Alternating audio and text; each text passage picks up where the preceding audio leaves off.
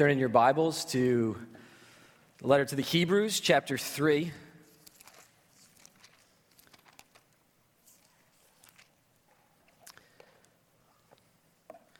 As a church, we have been spending time making our way through this letter.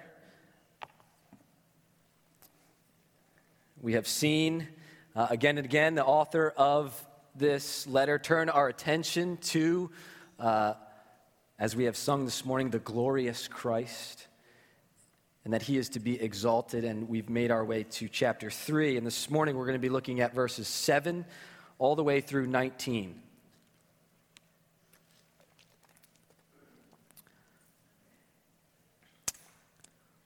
Let's read God's holy and authoritative word together this morning.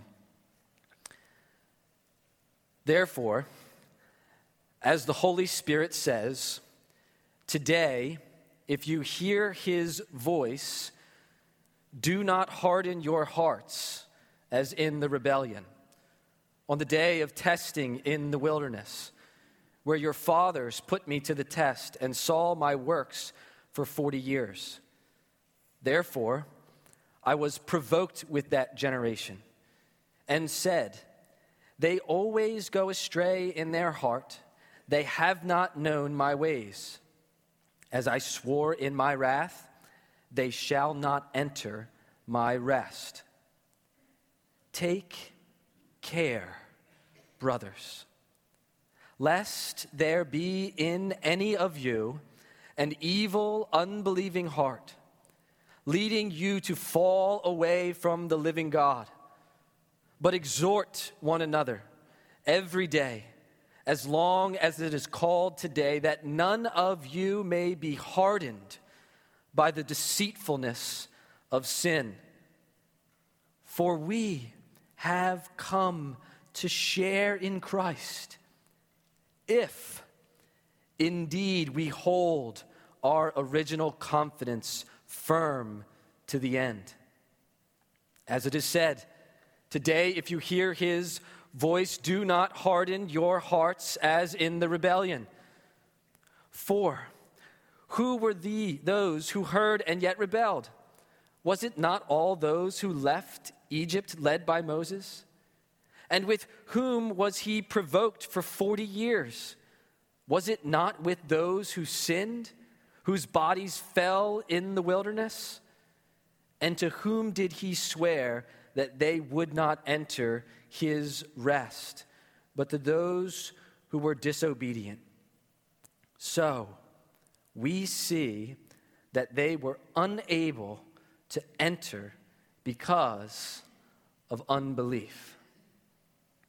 May God bless the reading and preaching of his word. On September 2nd, 2013, Diana Nyad accomplished her goal of completing a non-stop, unassisted swim from Cuba to Florida.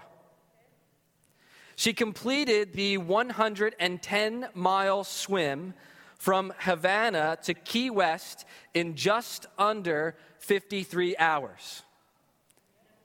And you thought you did something getting ready and making it here this morning. This was an amazing display of perseverance. But it was not an accomplishment without considering the dangers. 4 times she attempted this and failed.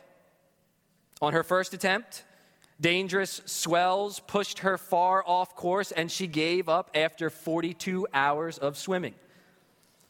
On her second attempt, she had an extended asthma attack that forced her out of the water.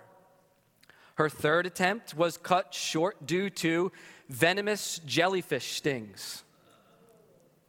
Her fourth attempt was ended due to big storms and more jellyfish stings.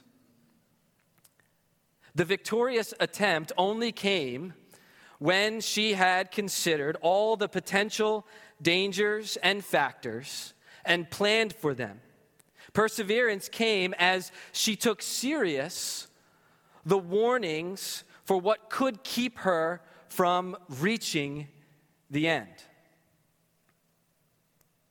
The author, the letter of Hebrews, is eager for his readers to persevere to the end. But he knows that it is crucial that they take serious the warnings in order for them to persevere to the end. Our text this morning is meant for the original readers to take serious the warnings that would keep them from persevering in their Christian life. This text is meant for these readers to consider the example that they have in the falling away and the disobedience of ancient Israel in their wilderness wanderings. This text is a warning and an exhortation for these original readers to persevere in the faith, and by God's divine intention and by his perseverance and preservation of the scriptures this morning, the Holy Spirit says to us that we must take seriously the potential warnings and dangers that lie in front of us if we are to persevere in our Christian life to the end. The author says, do not be like the wilderness generation. They started off so well, but they failed, as our text says, to enter God's rest. This warning for the early church is a warning for us this morning, that today we would hear God's voice and we would not harden our hearts, but that we would seriously consider what it looks like to persevere to the end. Here's our main point. The only appropriate response to the warning to endure to the end is to daily fight the fight of faith. It's the only appropriate response to this warning. We're going to tackle this main point in three subpoints. The first is the argument that the author makes. The argument that he gives to the original readers. He first begins with an illustration of history to his argument and more illustration. This essentially, these words are a sermon. He's taking a portion of ancient scripture and explaining and expounding and applying it to the readers of his day. So, bonus for you, you're getting a sermon of a sermon. So, the author of Hebrews, he takes the words of Psalm 95. That's what we have in verses 7 through 11. The beginning of Psalm 95 is actually a call to worship, inviting the people of God to come and to give thanks and to praise God and to kneel before him, just like the one that we heard this morning. To bow down before the maker of all things, who holds in his hands, it says, the depths of the earth and the peaks of the mountains. Come and worship this God of yours. And then the psalmist says in this warning that they should not harden their hearts, as the generation in the wilderness did. The author chooses this psalm because these words would be very familiar to the original audience. These words from this call to worship, Psalm 95, they would have heard nearly every week as they gathered in their meetings. Undoubtedly, as they begin to read this letter and see these words, they could finish it almost by heart. So he grabs their attention with familiar words. He uses these familiar words so that he can make a connection for them, because he's eager that his listeners would understand the warning that this psalm gives. Not to be like the generation in the wilderness. The generation that saw the wondrous works of God, and instead of, as we sung this morning, "Oh, praise him," they doubted, fell away in disobedience. There was rebellion and testing, as we see in verse 8. So let me just remind you, if you have forgotten or unfamiliar with some of this rebellion and doubting from the wilderness generation. In the book of Exodus, in chapter 16, the people have been miraculously delivered by the hand of God out of slavery in Egypt, through the Red Sea, and brought into the wilderness by God's wondrous hand. They have witnessed all of his works, and as they are journeying on their way, they begin to complain that they do not have enough food. Exodus 16, verses 2-3 captures it this way. The whole congregation of the people of Israel grumbled against Moses and Aaron in the wilderness. And the people of Israel said to them, "Would that we have died by the hand of the Lord in the land of Egypt, when we sat by the meat pots and ate bread to the full. For you have brought us out into the wilderness to kill this whole assembly with hunger." The hunger is driving them so much they are complaining that we wish we would have just died back there. Rational thinking. So much so that they even make up this idea that they had meat pots and bread to the full. They were slaves. And they complain. What does God do? He's so gracious. He miraculously provides for them manna from heaven and quail that they may be full. Does that satisfy the people? No. Just in the very next chapter, Exodus 17, now they complain there is no water. This is the words recorded for us in verses 2-3. Therefore the people quarreled with Moses and said, "Give us water to drink." Moses said to them, "Why do you quarrel with me? Why do you test the Lord?" But the people thirsted there for water, and the people grumbled against Moses and said, "Why did you bring us up out of Egypt to kill us and our children and our livestock with thirst?" Their grumbling now has turned to quarreling because of the condition that they are in. And again, they have irrational thinking and doubt God's provision. What does God do? Again, he is so kind and gracious, and commands Moses to strike the rock with his staff at Horeb, and out flows water to satisfy the thirsts of his people. They continue on their journey, and just to kind of bookend the beginning of their journey and the end, the hearts of this people has not changed. In Numbers 14, it records for us now another instance of the unbelief of God's people. They have now reached the border of the land promised to them, the land of Canaan, that God said would be theirs for them to enter and have their rest. And they sent spies into the land to scout it out and scope out what will be. 12 of these spies go out for 40 days. They come back with some grapes and a report. 2 of them come back and say, "The land is good. We should go and take it. The Lord will be with us." 10 of them have serious doubts. The people are too strong in the land. They are overcome by fear. They compare themselves as grasshoppers to the size of those in there, and they sow doubt into the hearts and minds of God's people. And in Numbers 14, verse 3, it says this of the people, "Why is the Lord bringing us into this land to fall by the sword? Our wives and our little ones will become prey. Would it not be better for us to go back to Egypt?" They doubt. And so we see this pattern as they journey through the wilderness, that they continually experience circumstances that cause them to grumble, that cause them to quarrel, that cause them to disbelieve the faithfulness of God. God's fed up with this generation.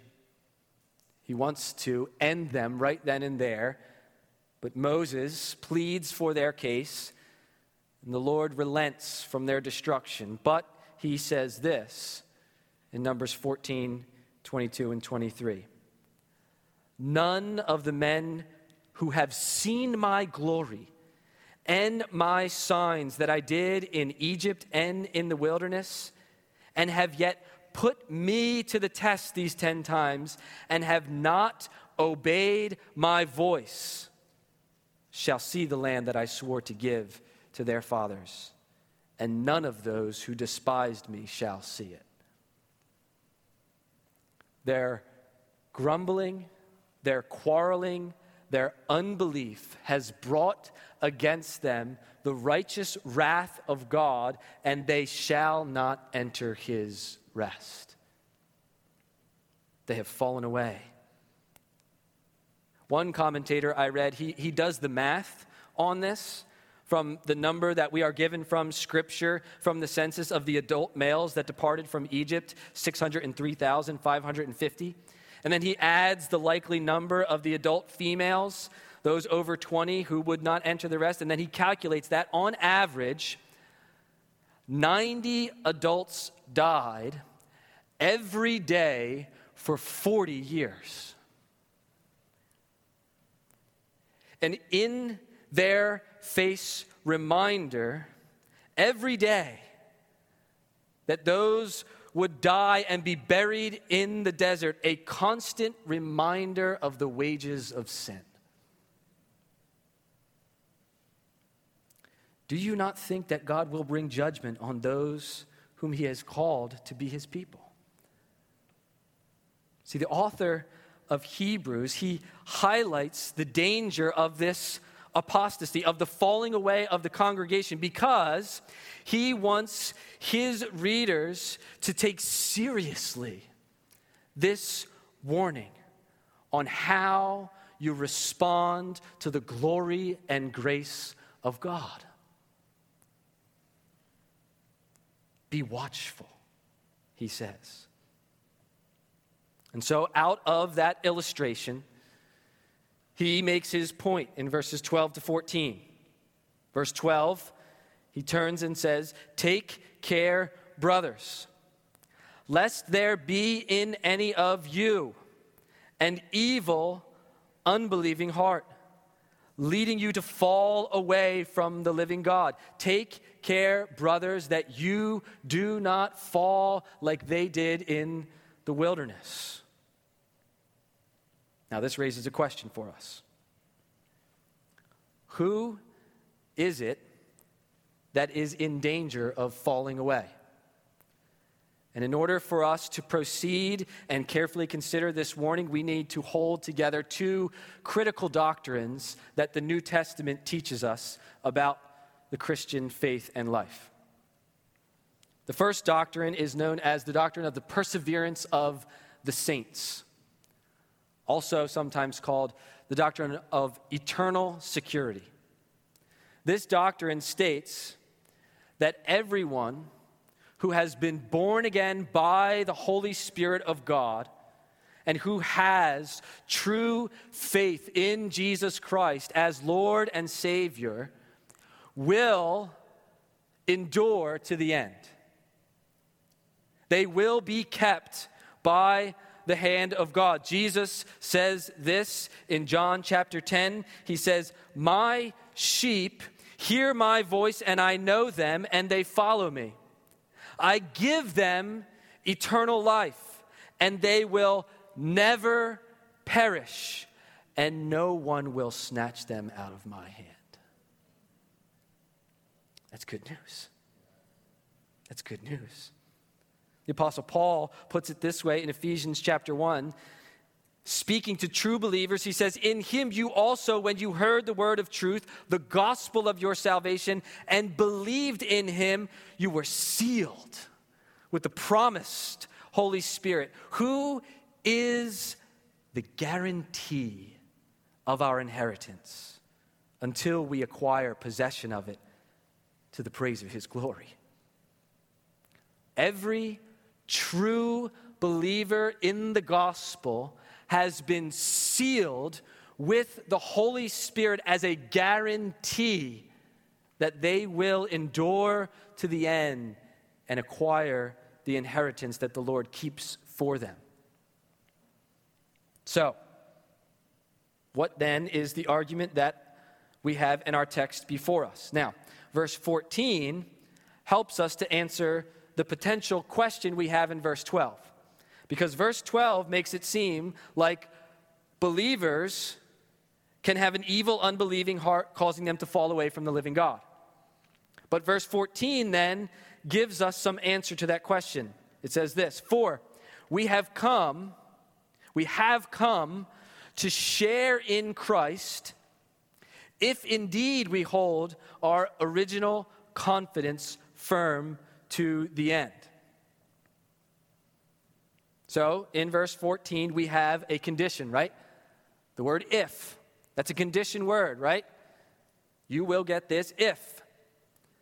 What is crucial for our understanding is to consider the tense of the verb that comes before that.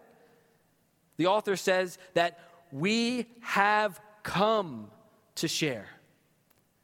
This is a past perfect tense. It is the tense that is giving an understanding that something has been completed in the past. You with me on this? I know we're getting a little sentence structure on it, but it's helpful. That something has been completed in the past, and so the condition, if we hold to our confidence in the end, is not the condition that gets us a share in Christ. It's the condition that proves that we have a share in Christ. You tracking? So, those who endure to the end, the doctrine of the perseverance of the saints, we are kept in his hand, enduring to the end. When we endure to the end, we prove that we have shared in Christ. That cannot change. We have become to share. That word actually, come, it means to become. It actually has some indication of to be born. The initiation, the beginning of. So this condition is talking about future happenings that show a past completed experience. How do we know that we are truly sharing in Christ? We endure to the end. And it shows that reality. In 1 John 2:19, the apostle there gives us what to make of this in another way. He says, speaking of those who have fallen away, they went out from us, but they were not of us. For if they had been of us, they would have continued with us. But they went out, that it might become plain that they all are not of us. So we hold this now as we go back to the warning that we are given. The question that has now risen in our minds then is, can and should the Christian that is assured of salvation, Jesus has us in his hand, can and should we take seriously this warning to persevere lest we fall away from the living God? I have to confess, I have read these verses many times in my Christian life, and I have immediately thought, today if you hear his voice, do not harden your hearts, and take care, brothers, lest there be in you an unbelieving heart leading you to fall away, and immediately thought, he's just talking to non-believers, not to me. But he says, take care, brothers. He addresses the congregation that they would take serious this warning to not fall away. So can and should the Christian take seriously this warning to be on guard against an evil, unbelieving heart, leading them to fall away to the living God? And I believe that this text and many others in the New Testament say, oh, you better.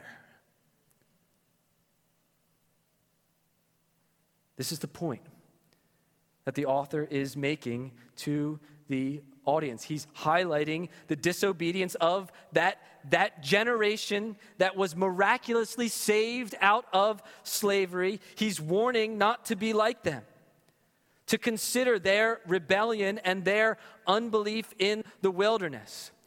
And as we think of that generation, I think it's all too easy. I know it is for me. When I think of what they did, those verses that I read earlier and how they responded, I am easily ready to think, oh, how could they? I would never.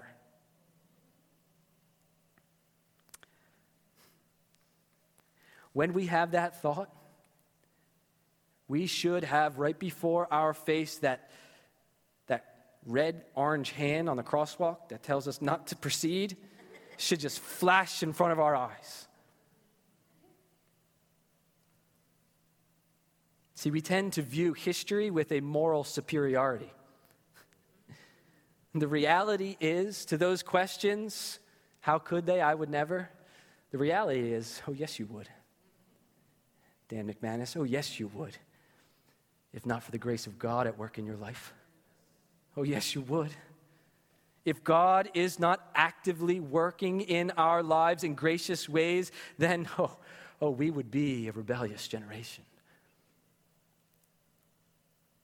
The commentator Peter O'Brien says this of the author: he strongly warns each member to be on guard, lest it be shown on the final day that the true work of divine grace had not been done in their lives. They were not of us.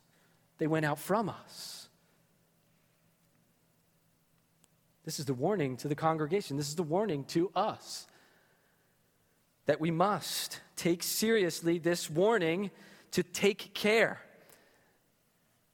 So, we need to understand what was it with that generation? What was the cause of it? And we see it a few times here. We see it in verse 12, and then we see it in his conclusion in verse 19. They were unable to enter because of, what does it say? Unbelief, right? Unbelief. We got some work to do this morning. We need to dissect unbelief. What does that mean? What does it look like? What does it feel like? What is the evil heart of unbelief? The heart that follows a path of apostasy, falling away from the living God. I need to know what that is. I need to know what that looks like. I need to know what that feels like if I am to take care that it doesn't happen to me. This is the thing we must guard against. So we need to understand what it is in order to take care. To that word take care means to look out for it. We see from these words that there is a hardening that leads to this kind of unbelief. That there is a kind of a callousing over of the heart that eventually becomes an evil and unbelieving heart. So what is that hardening and how does it happen? Well, we have these words in verse 13. That none of you may be hardened by the deceitfulness of sin. Sin deceives us. Sin, in its very nature, lies. It lies. It tells us untruth. And what is it that sin says to the heart that could harden it? Well, it tells the heart that God is not worth believing. He's not worth trusting. He's not worth relying on. Sin tells the heart lies to bring into question belief, to bring into question faith and trust in God. Sin deceives the heart, and it raises to the surface questions about the truth of who God is, of what he has done, and of what he has promised it. It brings into question the character of God. It tells us that evil, that rebellion, it tells us that those things are more desirable than God and his promises. And when we give consideration to the thought, maybe you've heard this one before, did God actually say? The first lie whispered. When we take that question, did God actually say, and we begin to consider it, we take one foot on the path to apostasy, on the path to falling away. When we step foot there, sin is sure to follow. We begin to consider the pleasures that it presents to us. And we are deceived, not seeing that it's a lie. John Owen says this, the great design of unbelief lies in making the soul negligent, careless, and slothful in the opposition of sin. And where that is attained, the whole work of faith is defeated and lust is set at liberty. What's he saying? He's saying that the gift of faith that we have, faith, trust, belief in God, is meant to be the active agent in which we fight against sin. And when we play with that question, did God actually say? We begin to doubt that faith, play with the pleasures of sin, and is set at liberty. Faith is meant to fight against sin. Now let me clarify and help us with a difference I believe is helpful. There is a difference between doubt and unbelief. Faithful believers will experience doubt. We will have questions. We will have thoughts that we cannot understand and things of God that don't quite click in our minds. But when we doubt, we still can obey. When that doubt gives way to disobedience, that's unbelief. Jude, in his letter, he says, have mercy with those who doubt.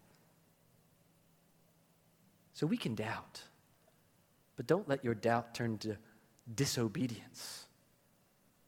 That's what this warning is all about. So how do we fight it?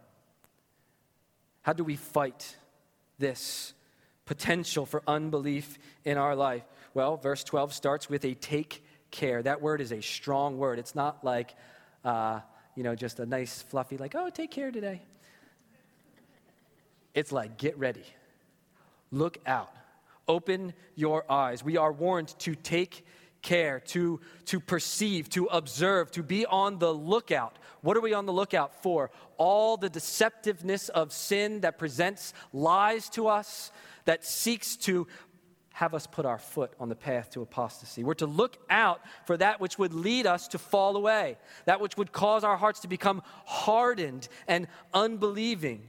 We must condition our hearts and our minds to be on the lookout for what would cause our hearts to be callous. How do you get a callus on your hand? Over time, right? The same repetition. Maybe it's raking the leaves and you do it for 5 minutes, you don't get a callus. For 5 hours, you get a callus. Those thoughts and that question, did God actually say, maybe this is just a little sin, maybe I'll go a little bit. It's not really all that bad. It's just more and more developing a callus on our heart. That then when the Spirit wants to provoke, our hearts are not sensitive to His touch, but calloused over. We must be on the lookout for this and know that our hearts are prone to wander. Our hearts are prone to wander. We are very tempted to believe the lies that sin presents us. Listen, the temptations that I experience are different from the temptations you experience. They are tailor-made for what my heart wants. So they look good.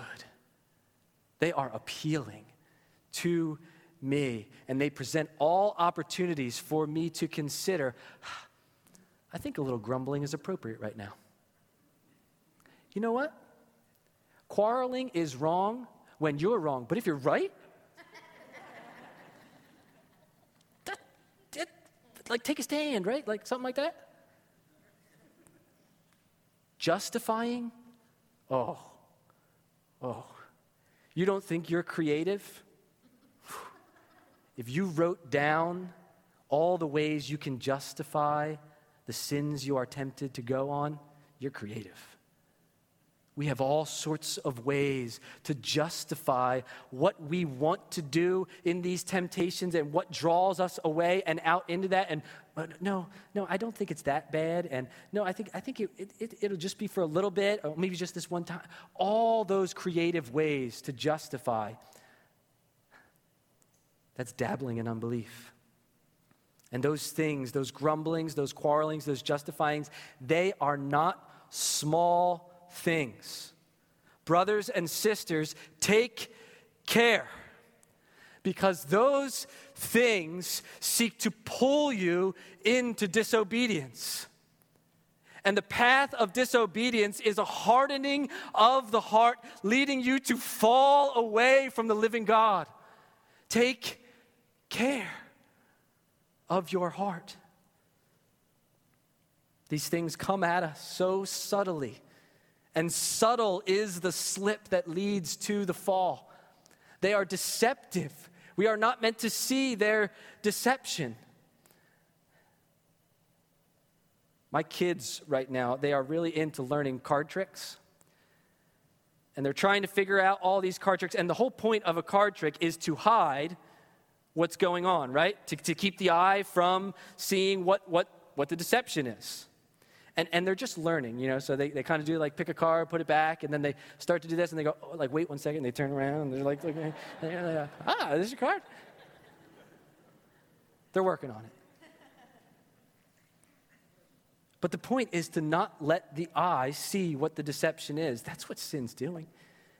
It's exactly what temptation does.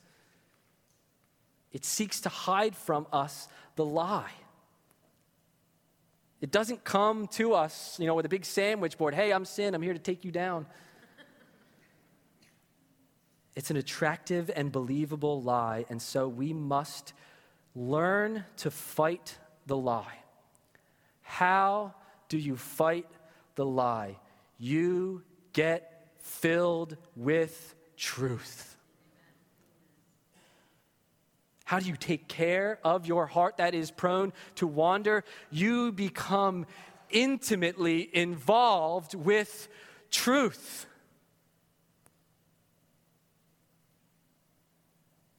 We share in Christ if we hold to our original confidence.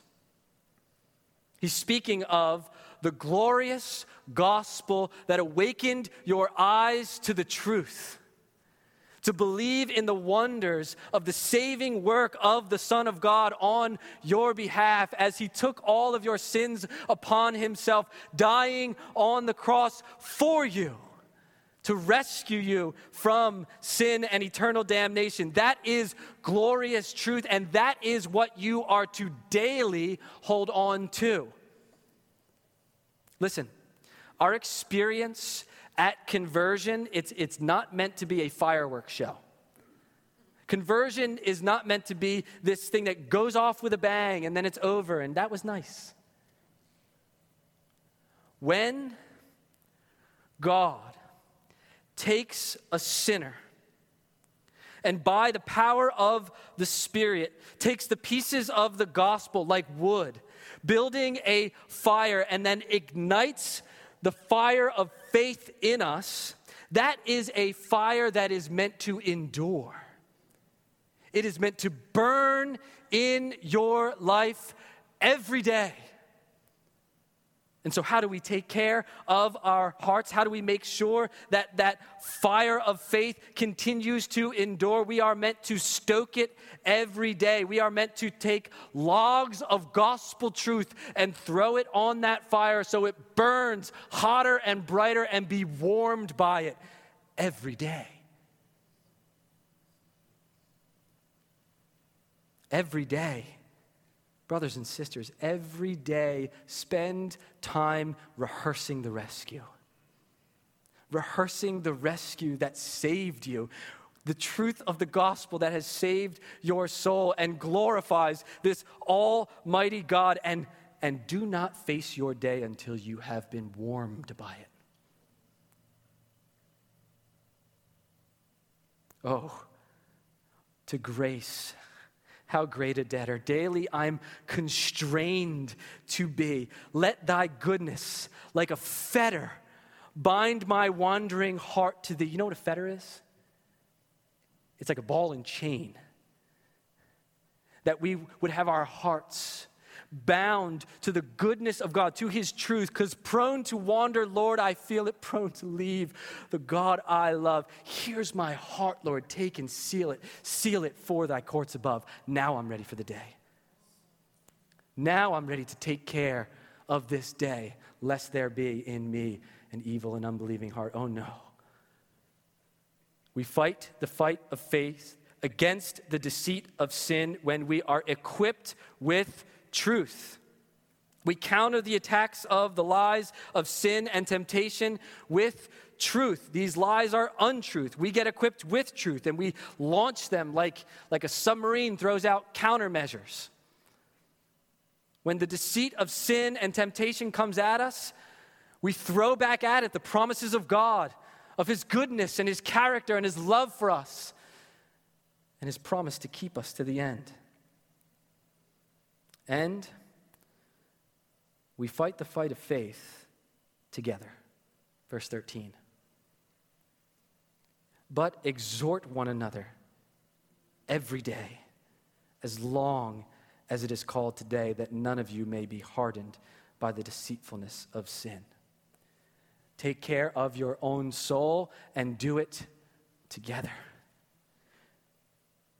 We exhort and encourage one another every day. We tell each other the promises of God, the goodness of his character. We exhort each other to see these promises, to lay hold of these promises, and to realize that they are better than the lies that sin and temptation present. Advice, correction, encouragement from others are means by which the deception of sin can be unmasked. We need each other. Listen, friends. I need you so that I do not become hardened by the deceitfulness of sin. I need you. I need you in my life. Do you know what that does for my soul when we gather each week and we sing these truths about the glorious Christ and you sing them, your voices? You know what that does for my soul? It keeps me from the deceitfulness of sin. Your encouragement, your exhortation. This is what is at stake. It's not just that we can get together each week and have some time, get to know one another and encourage one another. No, there is much at stake, and that's what the author is getting at, that we are fighting to pursue holy living, that our very souls would not fall away from this living God. We need each other. This is why here at Green Tree we make such a big deal about meaningful community. Small groups are vital in the fight of faith. They are not just this idea so we can meet more people and have more friends. They're not. We encourage small group participation because they are a means by which we grow deeper in our knowledge of one another. And when we have a more intimate knowledge of one another in our lives, we know our struggles and our burdens and our temptations, and we can get real with each other. And we can exhort and encourage that our brothers and our sisters would not be deceived by sin and not be hardened in their hearts. I don't think this is too strong of a statement. We need each other so deeply so that we do not die and go to hell. That's what this warning is all about. We need each other. And he says many times in this passage, when do we need each other? Today. As long as it is called today, the point being made here is that we need to daily persevere with one another. So we have our Sunday gathering, we have our small groups, and all of us can every day exhort. You can text, you can call, you can email, any way you can. Encourage, exhort, press on, keep persevering. Love each other to the end. We take care of our own souls. We lean heavily on one another. And, as the beginning of this chapter said in verse 1, we consider Jesus. Because there is one who has been faithful to the end. There is one who has gone into the wilderness and remained faithful to the end. Jesus is this one. Matthew 4 records for us that he went into the wilderness. And just as this generation of ancient Israel wandered for 40 years in the wilderness, Jesus spent 40 days in the wilderness. And that generation didn't believe the Lord would provide for their needs, didn't believe the Lord could keep them, and tested him, didn't believe the faithfulness of the Lord was worth it. And so the Lord was provoked in anger and said, "They shall not enter my rest."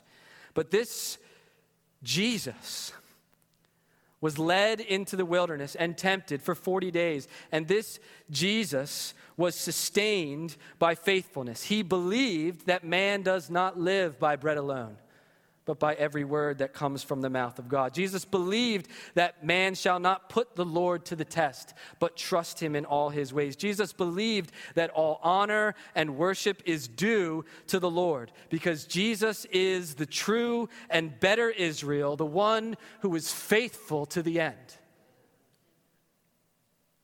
Jesus was faithful through the wilderness temptation, faithful to the end, taking upon himself all the rebellion of sinful man, and dying in the place of all those who would put their trust in him. And the beginning of this letter says that after making purification for sins, he sat down. He entered rest at the right hand of the Majesty on high. The faithful endurance of Jesus is what we consider and what we look to, but not only as our example, but as the very completion of our own endurance. Because verse 14 says that we have come to share in Christ, united to him by faith. Therefore, where he has endured in the wilderness, so too will we. Those who have completely trusted and leaned on this one who was faithful to the end, we will endure. And as Paul says in Ephesians 2, we have been raised up with him and seated with him in the heavenly places with Christ Jesus. He is our example of faithful endurance and our completion of it. And so, friends, the only appropriate response to this warning to endure is to daily fight the fight of faith. Let's pray.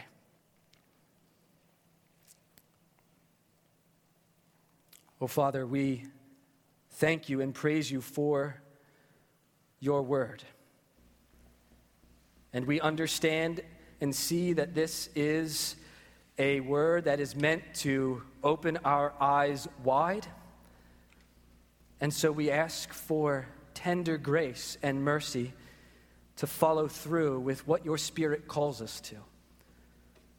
This morning, if we are here and hearing this word and we have brought to our hearts and our minds things that we need to take care of, that we need to run from, that we need to repent of, may your Spirit kindly meet us. We find that you are a God eager to draw us into your embrace of grace and love. So help us to obey, because we see that it's far better. Keep our eyes to see the lies and the deceitfulness of sin, and that obedience leads to a path of true joy and everlasting life. Amen.